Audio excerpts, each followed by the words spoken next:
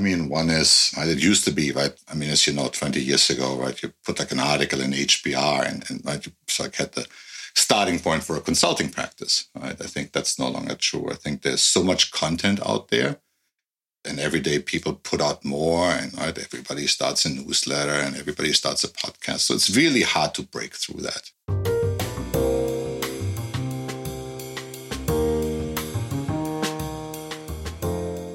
Welcome to Smashing the Plateau, the podcast for corporate refugees who want to do more of what they love and get paid what they're worth.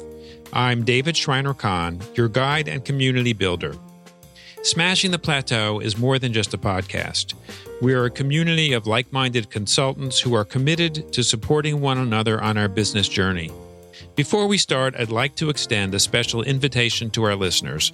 Struggling with achieving your business goals and navigating through challenges can be overwhelming, but here's a solution. Visit smashingtheplateau.com/goals to book your free 30-minute goal coaching session with me. This one-on-one session offers a unique opportunity for you to gain clarity on your business aspirations, identify roadblocks hindering your progress, and outline practical steps toward achieving your goals. It's personalized, focused, and designed to equip you with the insights to drive your business forward.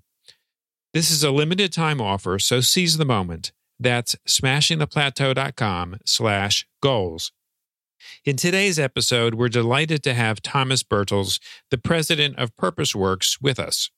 Thomas is not just an accomplished consultant, but also a published author whose latest book, Fixing Work, sheds light on how businesses can transform their work design to foster productivity and job satisfaction. Our conversation today will delve into the major challenges that thought leaders are facing in the contemporary landscape. Thomas will also share insights into the two successful models he sees emerging in consulting and discuss the importance of being client-focused and relationship-driven. Stay tuned as Thomas also gives us a brief overview of the work design framework he uses and emphasizes the importance of community in achieving personal and professional success. This episode is packed with actionable ideas and thought-provoking discussions. You won't want to miss it. Now let's welcome Thomas Bertels. Thomas is a management consultant and business transformation expert on a mission to make work more productive, valuable, meaningful, and impactful. He has more than 25 years of experience helping companies across a range of industries, from startups to Fortune 5, transform how work gets done. Thinkers 360 has recognized Thomas as a top 50 thought leader on the future of work and design thinking. Before starting PurposeWorks in 2021, Thomas was a founding partner at Valiocon. Earlier in his career, he held leadership roles at Aon Consulting and ABB. Thomas has written several books and numerous articles on work design, process improvement, business transformation, and organizational learning. His latest book is Fixing Work, Designing Jobs Employees Love. He is also the host of the Work Matters podcast, where he explores in conversations with thought leaders and executives what leaders can do to fix work. Thomas, welcome back to the show. Thank you so much for having me, David. It's a pleasure. So, Thomas, the last time you were here, we spoke a bit about what it means for work to be more fit for humans. And you just published a new book, as I mentioned in the introduction, Fixing Work, Designing Jobs Employees Love. What was your motivation to write your latest book? Yeah, that's, the two things. One, right, this idea of work design, I think, has been bouncing around in my head, right, since 2004 when I first got introduced to this framework. And I wanted to write something that I think enables managers and executives to see what that journey looks like, right, both from the perspective of like what are the challenges and obstacles, but also I think what are the possibilities, what are the gains that are possible. And I've been wanting to write a business fable for like a really long time, going back to like 1998. So it was nice to be able to, achieve both of those objectives with one book. Yeah. So that actually was the next thing I was going to ask you, which is why a business fable? Yeah, I think if you look at most business books, right, they have it's like this format that people explain a concept, and then oftentimes they say, and here are all the great companies that are implementing this framework, whether it's robotic process automation or some strategy topic or whatever it might be. And, here's all the great results that they achieved. And those are all well-known companies. And, I think the idea is obviously to convey that, this works, in the real world.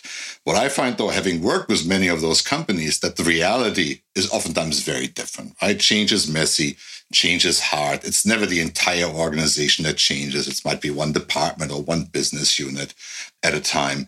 And so I really wanted to create a realistic picture of what that journey looks like, and really paint that picture from the point of view of a manager that's really facing some real obstacles that many of us face, Workload is people are overworked, people are leaving, productivity is stagnating, the workload is steadily increasing.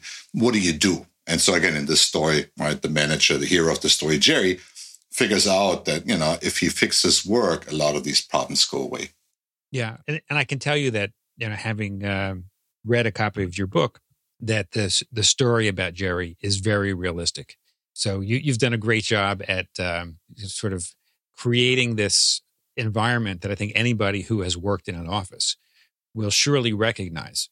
Yeah, I mean, it's like an amalgam of all the characters that one meets over 25 years, So it's loosely based on a lot of real people that I've met in workplaces and real situations. Yeah, can you share a little bit about the process of writing an allegory verse? Because you've written other books, and we've all read tons and tons of the business books that are more of the nature that you described earlier, where it's more like principles and case studies as opposed to an allegory. What's it like to actually use this format to drive a point home? Yeah, it was, quite honestly, it was a lot of fun, Because a normal business book, as you say, you start with an outline and you have all your Post-it notes and you have all the different concepts that you want to introduce, but they're all fairly discrete, You can run one chapter kind of like by itself, And some people write their business books, take all their blog posts and kind of like edit them together. This was a little different because I think we had upfront to decide kind of like what's the setting that we want to pick, And we picked an insurance company. And then who are the characters that we want to introduce? So we started to create the characters. And then we had the major steps in the journey, Because we know how work design projects look like. And then we started writing. And we were kind of, 70, 80 pages in when we realized that you really don't have a story if you don't have an antagonist, So we had to go back and introduce an antagonist. And it was really an organic piece because the other thing I think that made this interesting is that if you have a story, you have different storylines going on, You have the struggles of the hero, But you also have the real changes that are happening in the workplace. And so being able to weave all these different pieces together was a real interesting challenge. And for example, the last third of the book, I think myself and my co-author probably finished in 4 or 5 days, Because you're just in the flow, you weave all these pieces together. So it's a very different experience than writing a normal business book, and I really enjoyed it. Yeah. Is it different writing an allegory with a co-author versus writing regular kind of business book with a co-author? Not really, actually, at least in the way that I've done it, And I've written my first book with a co-author. I think this idea of passing it back and forth, I think is really helpful because you write and at some point you just hit a wall and you can't get any further. And so it's helpful to be able to pass that on and say, hey, David, can you pick it up and write the next chapter? The other piece is, quite frankly, and I know that you're big on this, it creates accountability, You have an accountability partner. You got to produce something. You can't sit on this book for 4 weeks and wait for inspiration, Then you got to pass the baton to somebody else. Yeah, there's nothing quite like telling somebody else that you're going to deliver something at a certain date, If you tell yourself that, it's really easy to push the date off. But if you tell somebody else, it's way harder. Thomas, what's your dream for the impact that you want your book to make? I mean, my dream would be that a lot of managers in office environments read the book and feel inspired to get on the bus and start the journey. I hope that we laid out, a real practical, straightforward path. that doesn't require people to tear everything down, but it's really a redesign of the work, right? That we want to inspire people to, and I hope it inspires them to take their employees and the organization along for the ride, and not just sketch out a new way of working in the privacy of their office, but really do it together with the people that are impacted by this to build a real sustainable solution. And what's the connection between the book and what you do in your business? I mean, the book describes the work that we would be doing, right, in supporting managers. So I think, again, I think it shows people what's possible, and I think it hopefully also shows them where they might want help, right, especially as you go through that the first time.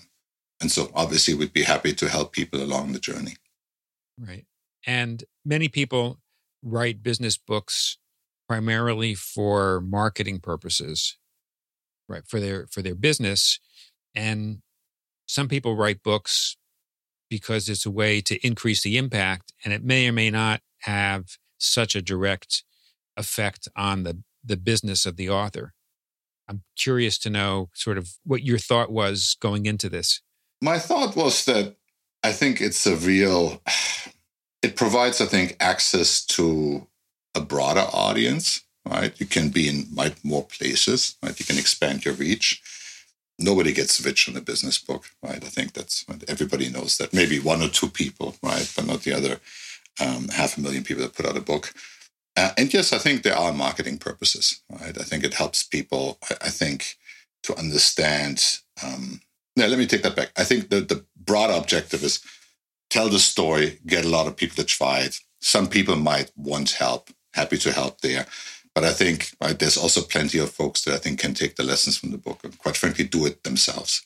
Can you share a little bit about the actual process of creating the book? Like how much of it is the creative process, honing your message and crafting it and getting the content together and getting the content out versus other aspects of getting a book published, which is administrative, operational, marketing, etc.? Yeah, I mean, writing the book, right, I think that's a relatively straightforward process, right? You start with an outline, you start writing, then you go back, eventually you edit it. In my experience, that's probably a third of the journey, right? And the other 2/3 are getting ready for launching the book, which, right, build up your mailing list, go on podcasts, right, write articles about it, right, do book signings, do all these things involved with preparing for and really executing the launch of the book. And that's quite frankly a lot of work that I think a lot of authors probably don't appreciate until they get to that point. And the reality is, I think these days, right, publishers do very little to really market books. It's like a venture capital approach, right? They sign up 100 authors and 80 of them, right, are not going to sell a whole lot of books. Some are going to sell some moderate amounts, and then one or two people can pay for everything else. Right? Yeah. Have you seen that whole process shift over the time that you've written books? Absolutely. I mean, my first book I wrote in 1993. And there was no self-publishing, right? The publisher would reach out to you and say, hey, would you write a book, or you could submit a proposal. And I think that was probably still true until maybe 10 years ago. And then, Amazon, was their Kindle Direct Publishing, and it was probably one of the big game changers. And now there are all these hybrid publishers, self-publishers, and you can get a lot of help, right? I think there's a lot of people that offer to help you edit the book, market the book, get publicity for the book. Some people even offer you help to buy the book and get it on a bestseller list, right? So I think it's become it's like a very fragmented process. But I think it also made it very easy for people to put, some thought leadership out there. Yeah. So given the fact that the whole publishing industry has changed so much, and frankly, a lot of the way thought leaders interact with their audience has changed so dramatically over particularly the last decade. What do you see as some of the major challenges to being a thought leader today? I mean, one is, it used to be, right? I mean, as you know, 20 years ago, right, you put an article in HBR and you had the starting point for a consulting practice, right? I think that's no longer true. I think there's so much content out there and every day people put out more, and right, everybody starts a newsletter and everybody starts a podcast. So it's really hard to break through that. And I think a few people are really good at that, right? So I think that's a real challenge, I think, to rise above the noise. The other element is that I think it's like raised the bar. I think our attention spans have gone down, right? So I think what used to be like a book is now an article. What used to be an article is now a blog post. But right, used to be a blog post is now a tweet. And I think it forces people to be really precise and distinct in their message. Mm. And what do you see consultants doing, those consultants that have created really robust, financially successful businesses? Because there are a lot of different kinds of consultants. I suspect that the trend for self-employment in what could broadly be described as consulting has increased quite a bit in recent years. And yes, there is a lot of noise out there in terms of sharing content. But in the actual business itself, what do you see successful consultants doing that others are not doing? I think there are two models that I see emerge, right? So one is people that are able to productize what they do, right? So they create maybe an online training course that people can buy for $2.99, right? But there's like a standard product, right? They create a lead funnel, right? They put the ads out there and they work that funnel.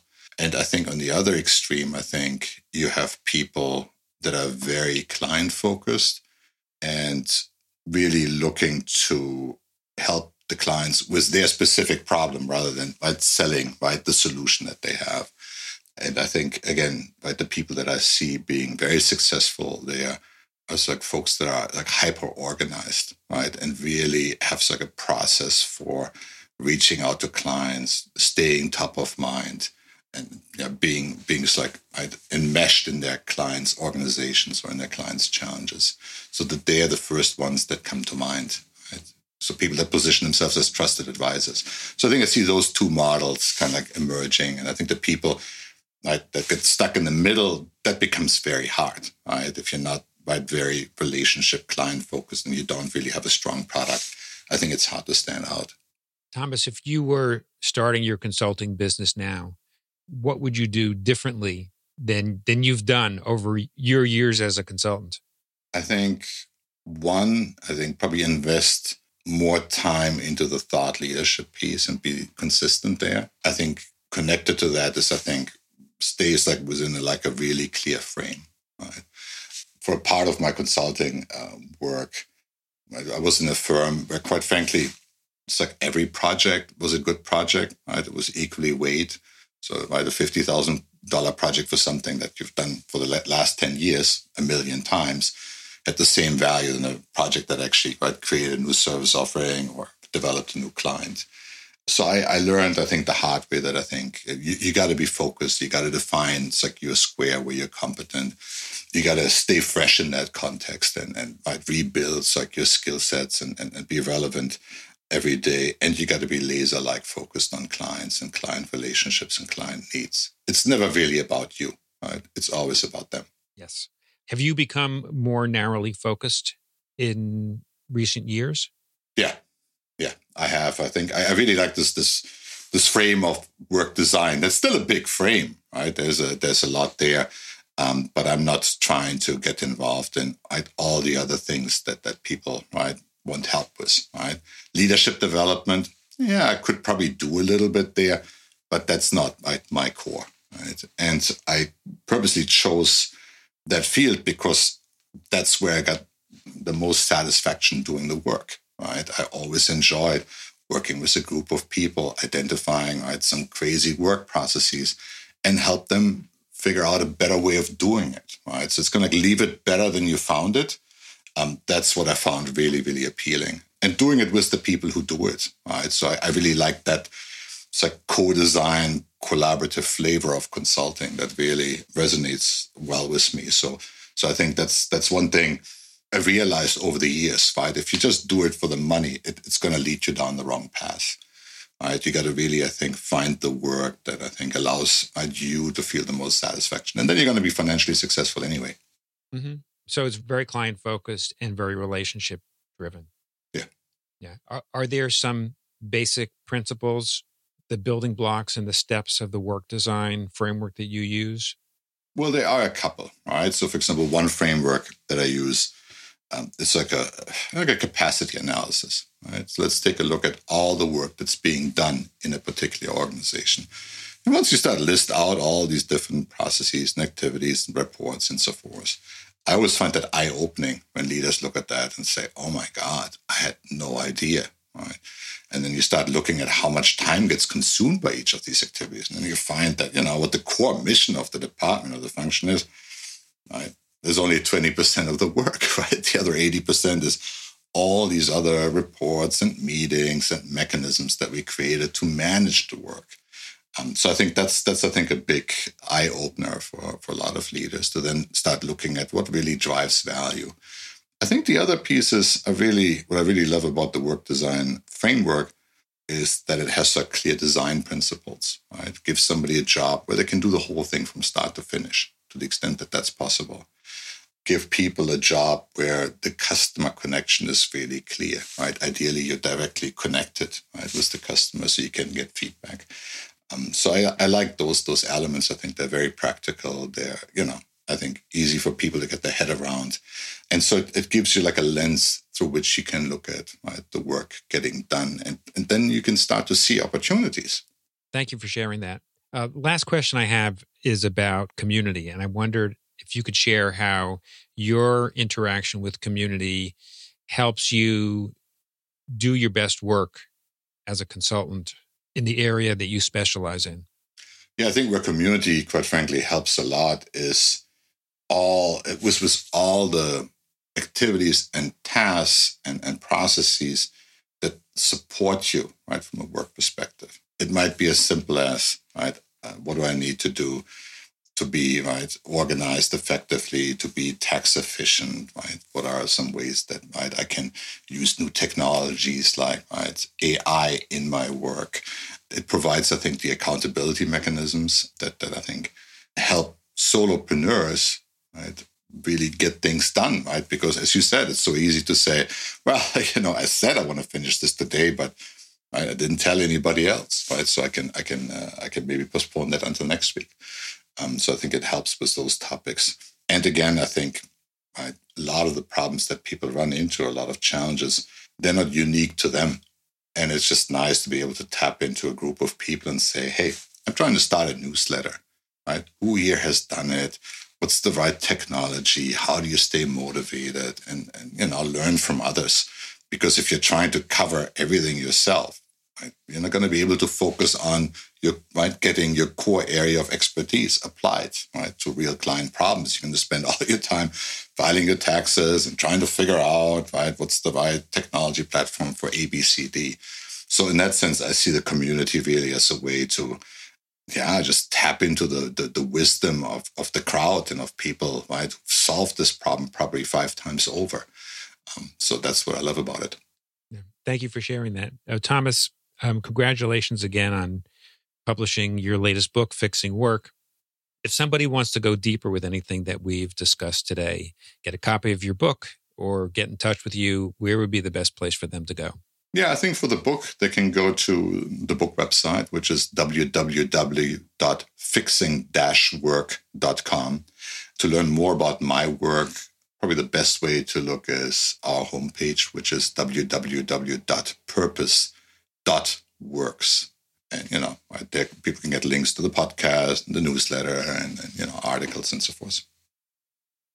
Thomas, thank you so much for taking the time to join us today on Smashing the Plateau and share a little bit about your latest book and what you've been doing in your consulting work. My guest today has been the president of Purpose Works, Thomas Bertels. Thank you, Thomas, for joining us. Thank you so much for having me again on your show, David. Remember, being an entrepreneur doesn't mean going it alone. Our community is here to support you, inspire you, and walk with you on your journey. Don't forget to visit smashingtheplateau.com/goals and book your free 30-minute goal coaching session with me, David Schreiner-Kahn. It's an opportunity to gain clarity, identify obstacles, and create a solid action plan toward achieving your business aspirations. That's smashingtheplateau.com/goals. Join us next time for more wisdom from industry leaders. Until then, keep striving, keep believing, and keep smashing.